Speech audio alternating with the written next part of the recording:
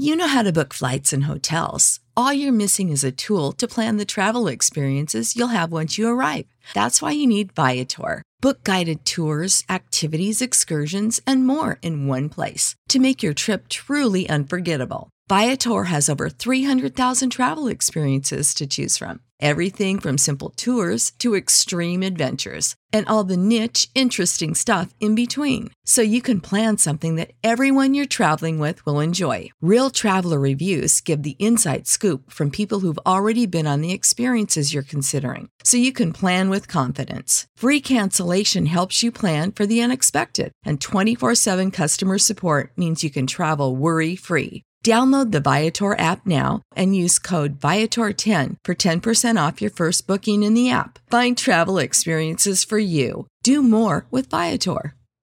Sick of being upsold at gyms? My guy, you're currently a base member? For $90 more, I can upgrade you to our Shred membership. For $130 more, you'll be a Swole member. And for just $300 more, you'll reach Sweat Platinum.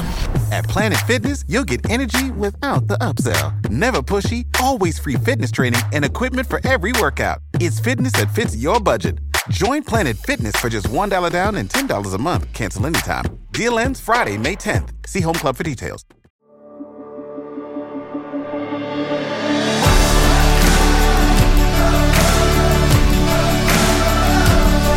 Welcome to the Gravity Leadership Podcast.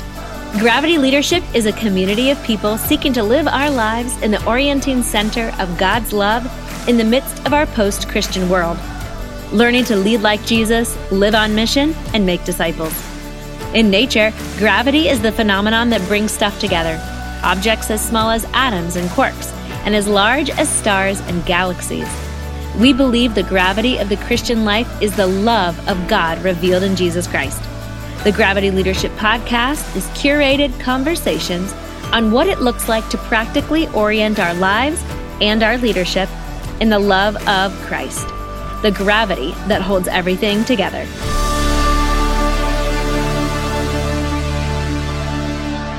Hey friends, welcome to the Gravity Leadership Podcast. Old friends and new friends. Old and new. If this is the first time you're listening, you have a lot of episodes to catch up on. Pour yourself a cold glass of milk and get your Oreo cookies out. Oh. And let's pretend it's the 1950s. That's right. After school snack. Right. I drank milk as a kid myself, but it's something I do not do now. To the point where, like, if somebody asks for like a glass of milk, if an adult is drinking milk with a meal, I'm always like, you? Are you 12? What's happening right now?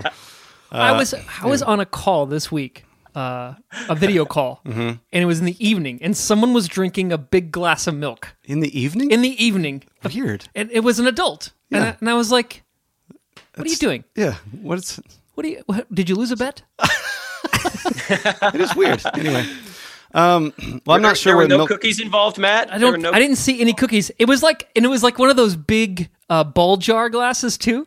So it reminded me of like being on a farm and like having a fresh glass of. He just milk. went out to right before the cohort call. Yeah. He's got cheesecloth on the top of the cup to strain out the cow teat hairs. The The curds. Yeah. All right. We clearly know a lot about farming and a lot about milk. That's why people tune in. That's why you tune in. Hey, if this is your first time listening and you're confused at this point, I would not blame you. My name is Ben Sternke, and I'm here with my two co-founders of Gravity Leadership, Matt Tebbe and Ben Hardman. This is the Gravity Leadership Podcast. We want to talk today. We want to riff on a question that we got via email. And so let me read the question, and then let's just talk about this issue.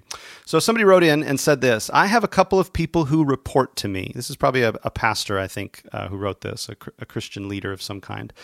I have a couple people who report to me. I am struggling with the balance between managing and micromanaging.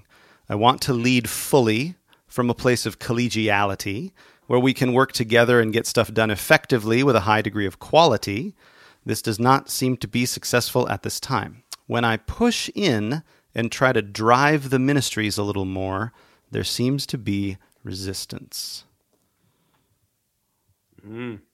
So there's not like a super. I think his question is implicit. What is the difference between managing and micromanaging? Yeah. And how do we? He's using the word manage here in a more healthy way. How do we manage people that not only is good for them but is good for the organization? Yeah. And he's also expressing the frustration that when he wants to have this relationship of collegiality where we're working together, we're getting stuff done, partners. It's good, partners, we're a team, but it doesn't seem to be working like that. And when he tries to push in, and again, without talking to him, who knows what we're really meaning by this, but he says, when I try to push in and drive the ministries a little bit more, there seems to be resistance. So have you guys ever encountered anything like this in your ministries? Yes, and I'll just say this too. No, I think you're done. Hardman. That's great. Hardman's got all the answers, and I'm going to let him talk here in a second. Yeah. No, I'm just thinking, I think the same question holds true for parenting as well. Yeah. I think that's good. We can micromanage our kids or we can love our kids, you know? And I'm thinking of an example with one of my kids right now where I'm learning about this. But Hardman, you have thoughts about this? Yeah, I think for me, a lot of this, so what I'm learning about leadership is so much of this is about my own motivations in my own heart. And so it's discerning, why am I driving and pushing? And what are my motivations for driving and pushing? And what's actually happening in me? Because there's moments where I want to micromanage just because somebody's annoying me. Or just because they're not doing it the way that I would like them to do it, or because their process is slower than I think my process would be. And so I've got to learn to really check my motives and discern, when I step in and become directive, am I doing this out of a place of deep love for this person where I want the best for them? And I actually want to guide them and direct them, or am I doing this out of a place of annoyance or frustration or irritation? I'm an apostle, so I always want to go, right? So we're not getting there fast enough, those kinds of things. Yeah, so let me, Ben, I think you just said something really profound. If you don't manage yourself, you'll end up micromanaging others. Yes. Yeah. Or not managing them at all. Right, depending on what your strategy is. Whatever your strategy is, what you're actually doing is managing your own anxiety. Basically by controlling other people. By controlling other people, or by ignoring the problem, or by, just sort of hoping they get it right next time. What you're doing is managing your own anxiety. So the first thing to pay attention to, I hear you guys saying, the first thing to pay attention to is my own anxiety, or my own agitation. Frustration, annoyance. Right. If there's agitation, if there's anxiety, I have to tend to that and say, well, why is this here? Yes. If I don't know why it's there, I'm just always going to be reacting to it and sort of taking it out on the people that I'm leading. Yep. Great.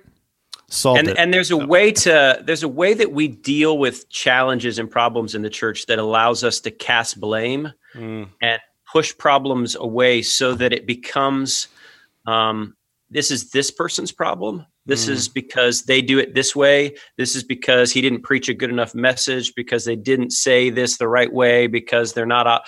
And what we do when we do that is we actually pull away from doing things as colleagues, which is what, the question expressed, we want to do this together. Yeah. And so if there's a problem, it's not this is the problem and you're the root of the problem. It's our problem.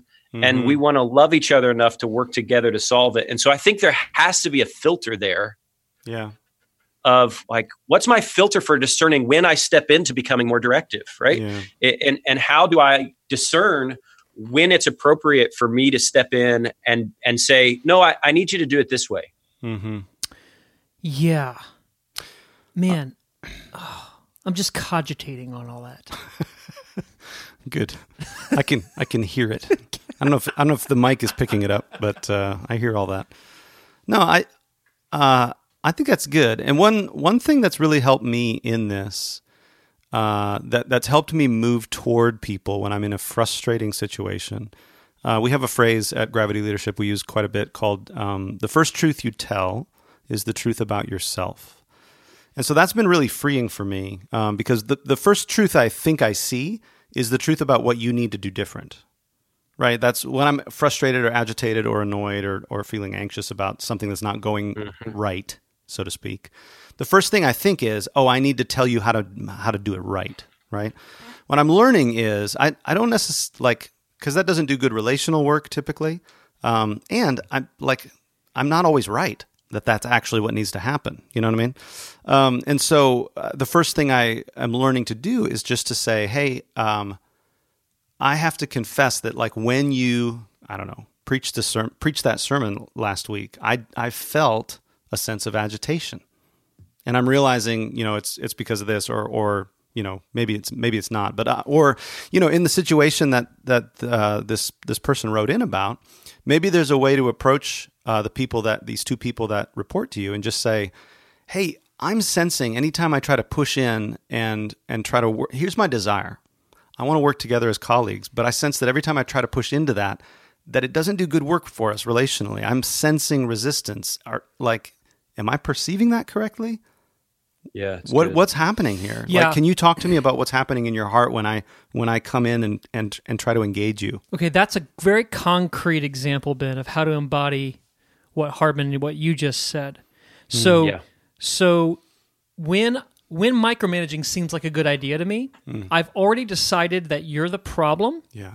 And I can fix it if you listen to me. Mm-hmm. When I actually seek to love somebody, I know that I can't control whether or not somebody else learns something or grows or changes. I can control if I learn something and grow and change and create the culture as the leader where growing and learning and changing is expected, necessary, vital, crucial.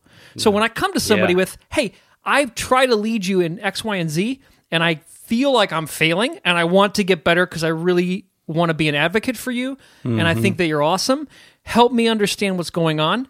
I'm demonstrating to that person the posture that I want them to take as well. But rather than demand it through, dictator kind of benevolent dictator sort of demands, I'm demonstrating it and inviting them into that transformational space too. And you create the space. In approaching in that posture, you create that relational space and then you invite that person into it, right? Now, there's no guarantee it's going to work, so to speak, right? They may not want to enter in. They may be too scared. They may think of you as the boss and they can't come in, right? Yeah. Isn't that the myth though, Ben? That there is this technical way of leading that if you follow the template and if you do these 5 steps and you become the expert in technical leadership because you're the leader. Yeah. And so the myth becomes, I know the answers because I've read the book. I know the answers because I've been doing this for 20 years. I've got this all figured out. And so we lean into this myth of technical leadership or template leadership rather than being adaptive leaders who actually are responding to what the Holy Spirit's doing in the midst of our challenges and and understanding that the way the Holy Spirit may guide us and direct us and lead us to face this challenge may not be the same as the way he did it 10 years ago. Right. And it may not be the same as he did it with the church down the street. Right. But I'm acknowledging that God is always present and at work and that he's present and at work in this challenge. And so let's figure out what God's doing and let's pursue that together. Right. So it's about discernment. Yes. It's about discernment. You discern what God is up to. But you do have to leave aside your expectations about certain outcomes. You have to say, well, that may never happen. This person may never become a good preacher. Maybe they're in the wrong role. Who knows? But you will never know until you open the space for discernment through your own vulnerability and love. Yep. So can I give a real tangible example of this happening in real time in my life? Yeah. It's happening in parenting right now. I've got an amazing 10-year-old and he is having this pattern where he wakes up super grumpy, not looking forward to school, and asking for everything he can't have. And then complaining that he doesn't get it. So he asks for screens and he asks for special drinks at breakfast and and then after school milk. No. Milk. No, because dad drinks all the milk in this family. No, so anyway, and I find my default strategy is to try to talk him out of being grumpy. Yeah. Right? I just trust my mouth to do way more work than it was intended to do, right? So I'm hey, trying to chat him up, and when he's grumpy, like naming him being grumpy, and you can get glad in the same pants you got mad in, which never works. He always gets more grumpy after I say that. Anyway, all this stuff, right? And I'm realizing that I'm basically creating a triangulation. All right, hang with me here. Okay. Deacon's committed to being grumpy, and I don't want him to be grumpy. So now we are triangulating around his grumpiness. He wants to be grumpy. I want on him not to be grumpy, and it's like this antagonistic fight where, you know what I mean? He just gets entrenched. So triangulation, not with a third person, but with his grumpiness. His grumpiness becomes the third element in your relationship. Yes. You guys can't talk directly with each other because all you have to do is argue about grumpiness. I'm wanting on him to not be grumpy, and he's like resisting my wanting on him because he's a human, and humans hate that. Yeah. Right? Humans don't like pressure. Humans don't like you trying to control them. Yeah. Even good control. Right. So here's what I'm learning to do. I'm learning to just own, like you mentioned, Ben, like telling the truth about yourself. And Hardman, you said managing yourself. Just telling Deacon, hey, buddy, I'm frustrated. I want to spend time with you. I enjoy spending time with you.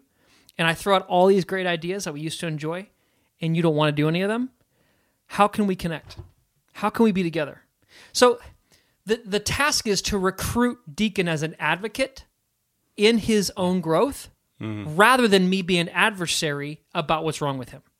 Yeah. The other thing I noticed about what you did there is you invited him into, like, you went beyond your desire for him to stop being grumpy into like a positive, like a vision of gospel-centered, we could even say. Like there's a vision of goodness that you want, that you're inviting him into, rather than just a vision of like trying to help him know how he's doing something bad. Yeah. Doing something wrong. And I know this is really pedantic, really, this is like common. We all have kids and they all are. Well, that's why I think it's helpful. But I'm just having to learn that I can't argue Deacon into what I want him to be. Mm-hmm. I can't micromanage Deacon to stop doing what I don't like. But I can appeal to him and say, hey, this is what I want for us. Do you want that?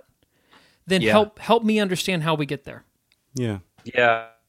I'm struck too, Matt, by like, I think there's probably some like Enneagram 8s or really type A people right now that are like, wait a minute, like that's passive, right? That's like, we don't just like we got to lead. And so what we're advocating here is not passivity. It's not that we're not present to what's going on. We're advocating a new posture in the way that we wrestle with this stuff. It's very active. Yeah. I mean, passivity in your situation, Matt, would just be, put your headphones in, check Twitter. Just get your own glass of milk. Yeah, check out. Say, hey, if you're going to be grumpy, just go to your room. Yeah. I'm not interested. Yeah, just punish him. Yeah. Which would be kind of call out, or just me check out. Yeah, so it's moving towards people, and this is the task, right? This is how God moved towards us. He moves towards us. He's given us his spirit that's called the advocate, right? And like fighting for our good. The Holy Spirit is actively fighting for our good. And so how do I learn how to take on that posture with things that bother me? Yeah. People that bother me. Yeah. Right? Is what they're doing bothering me more than my desire for their good? Usually, yes. Yeah. So you get to repent first, right, as a leader. But it is a very active posture to take, to say, I'm going to move toward you, but I'm going to do it as I see God moving toward us in Christ. Yeah. Right? Which isn't to come and say, here's the 18 ways you're doing it wrong. Get your act together. Yeah. No, he comes in Christ and, invites us in. Right. And, the cross is the emblem of that. So. Right. Well, I got a question for Hardman. Uh-huh. Let's say we do this. We move towards somebody as an advocate. We manage ourselves before micromanaging them. Let's say we do everything, quote, right, and they still don't change or deliver or the outcomes that need to happen don't. Right? Yeah. What do you do then? Yeah, you either fire them or you quit. Those are the only two options. Okay, thanks for listening to this episode of the. No, that's all. Yeah. No, that is our dominant imagination, isn't it? It's like, all right, I can ramp up the threats. You have to deliver on these outcomes or you're out. I'll love you as long as I can. Mm-hmm. But if love doesn't work, then I have to fire you. I got some stuff in my back pocket. Yeah.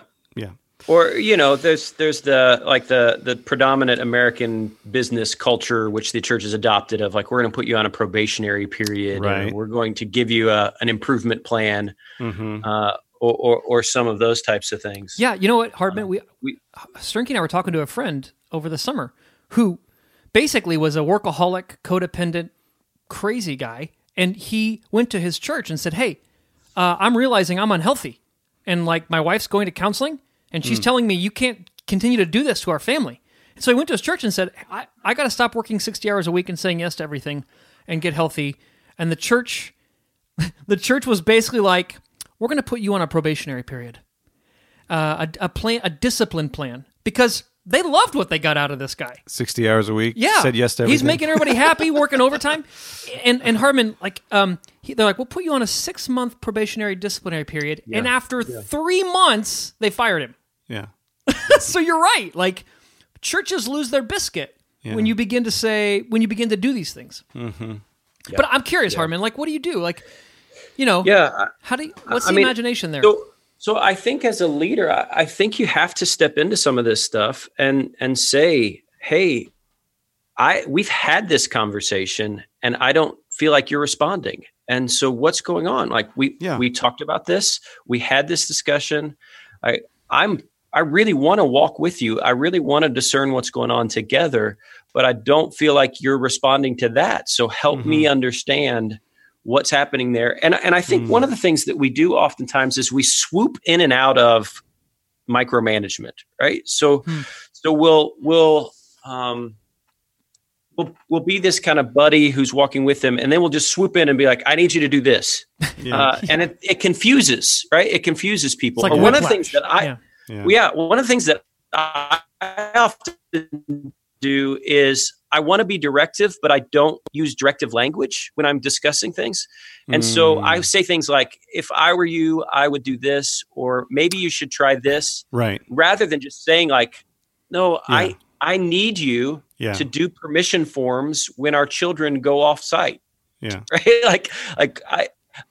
It's not a good idea. Right. We have to do that. Right.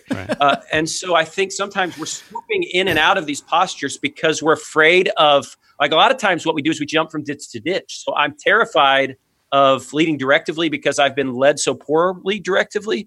So then I never lead directively. Right. So until I it's think absolutely necessary, and then you kind of swoop in as the jerk. Overcompensate. Yeah. Actually, I'm really good at doing that, right? Like I fail in that way all the time. And so I think there is a huge challenge of like, what do you do when a staff person isn't bearing fruit? Yeah. So I've got a buddy who's, long story short, and making a story that's got a lot of particulars, very general. I'm going to do it on the fly here. Ready? Okay, quick. Makes for great podcasting. There'll be a lot of beeping in post-production. I was talking with my friend Bob Smith. No, a lead pastor who'd planted a church left abruptly. The elders basically told him, you got to get out. And he left, and most of the staff that he left behind was like, oh, thank God. And some of the staff remained loyal to this guy who left. And my friend kind of stepped in as the interim pastor. And he had these basically factions on his staff where you had the loyalists, to this older guy, and then the people that were like, thank God that's over. Mm-hmm. And he had this question, like, it would be so much quicker, more efficient, maybe like better in the short term if I just fire these 3 employees. Yeah. Because they're talking to the guy that left, they're actively working dissent, et cetera, et cetera. So anyway, I'm talking to this guy weekly, and he's telling me what he's doing, and it's brilliant. Like, he's meeting with these people and he's saying a few things. One, I know you didn't choose for this to happen, and I know this is really hard for you, and you're conflicted. And I can really appreciate how difficult this is for you. 2, the culture that we're establishing now is different from the culture that you were hired into, and you have to decide if you want that. Mm-hmm. And if you don't, that's fine. And I'll write you a great recommendation letter for what you want. if you do want it, know this. 3, it's going to be stinking hard. It's going to be really hard. I mean, I want you to make this turn, this shift, but it's going to be really hard. So count the costs.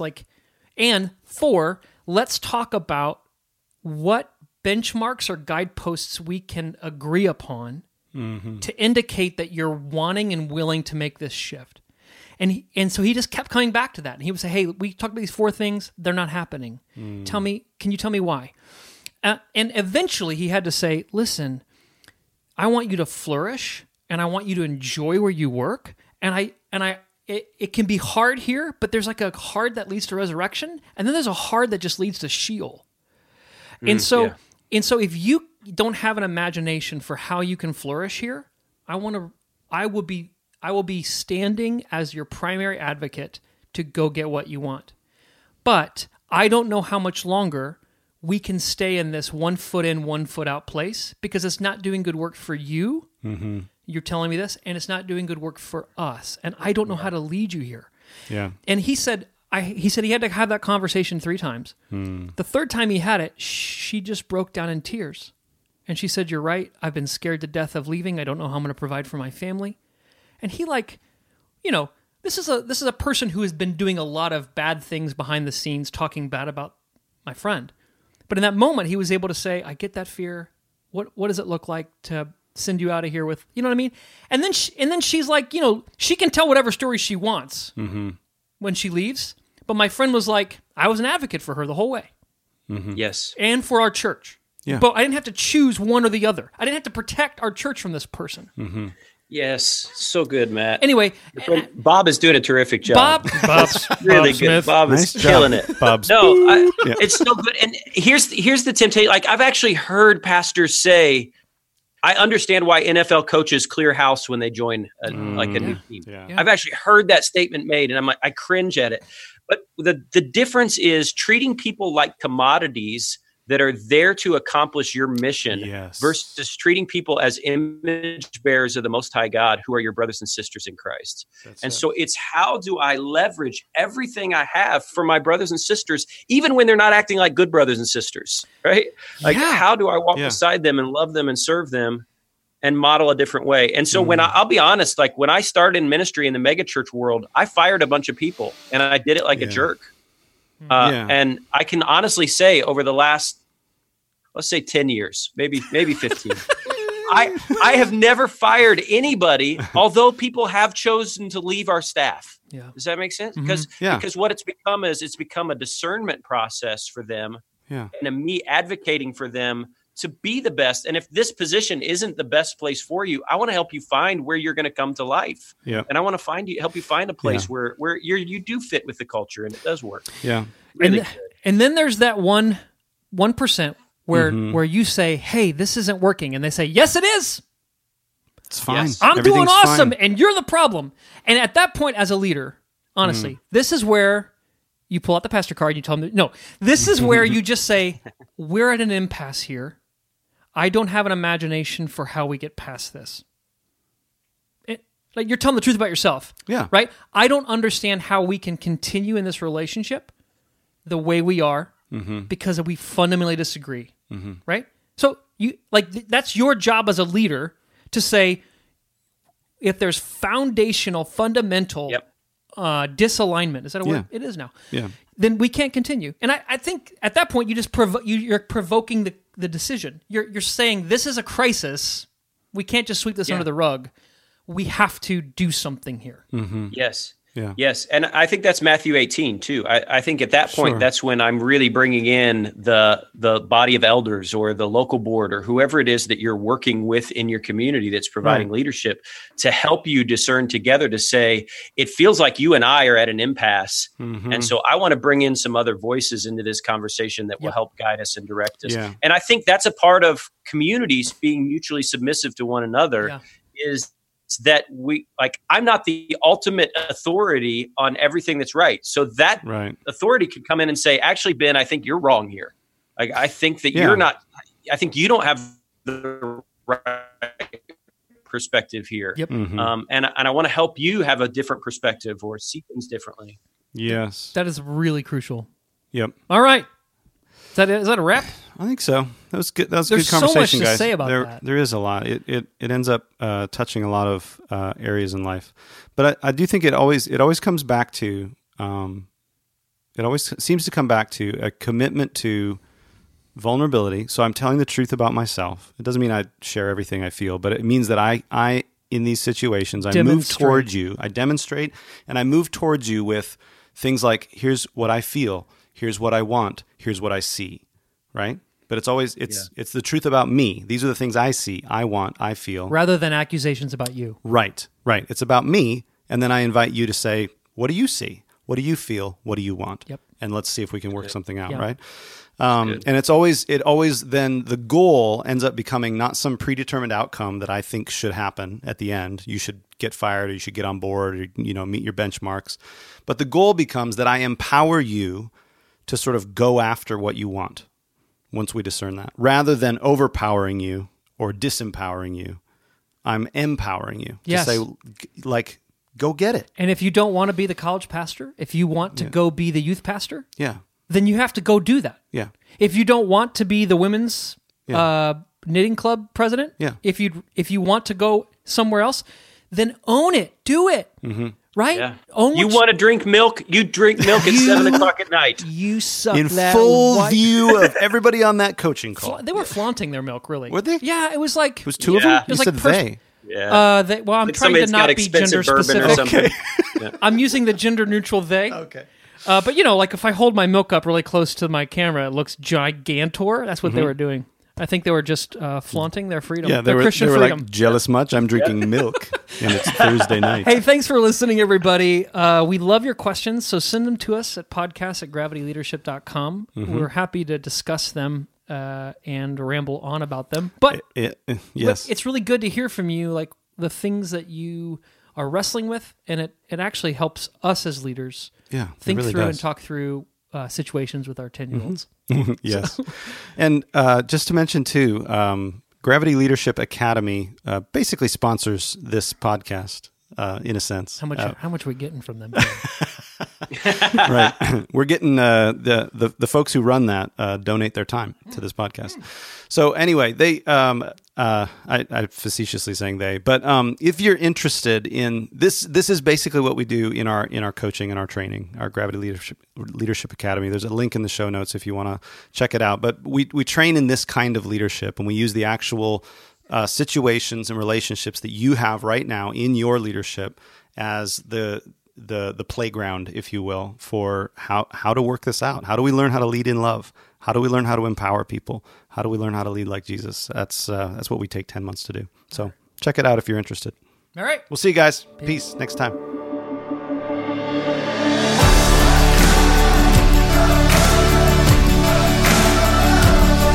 Thanks for joining us for this episode of the Gravity Leadership Podcast. If you enjoy learning from this podcast, please be sure to show your support by rating, reviewing, and subscribing on iTunes. Be sure to share with your friends on social media too. And we would love to hear from you, so please email us at podcast@gravityleadership.com. You can join our online community for free at gravityleadership.com/join.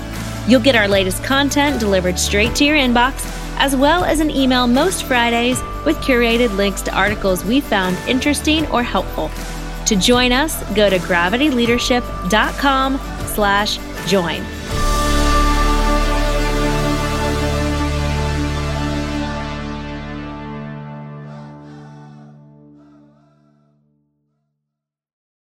You know how to book flights and hotels. All you're missing is a tool to plan the travel experiences you'll have once you arrive. That's why you need Viator. Book guided tours, activities, excursions, and more in one place to make your trip truly unforgettable. Viator has over 300,000 travel experiences to choose from. Everything from simple tours to extreme adventures and all the niche, interesting stuff in between. So you can plan something that everyone you're traveling with will enjoy. Real traveler reviews give the inside scoop from people who've already been on the experiences you're considering. So you can plan with confidence. Free cancellation helps you plan for the unexpected. And 24/7 customer support means you can travel worry-free. Download the Viator app now and use code Viator10 for 10% off your first booking in the app. Find travel experiences for you. Do more with Viator.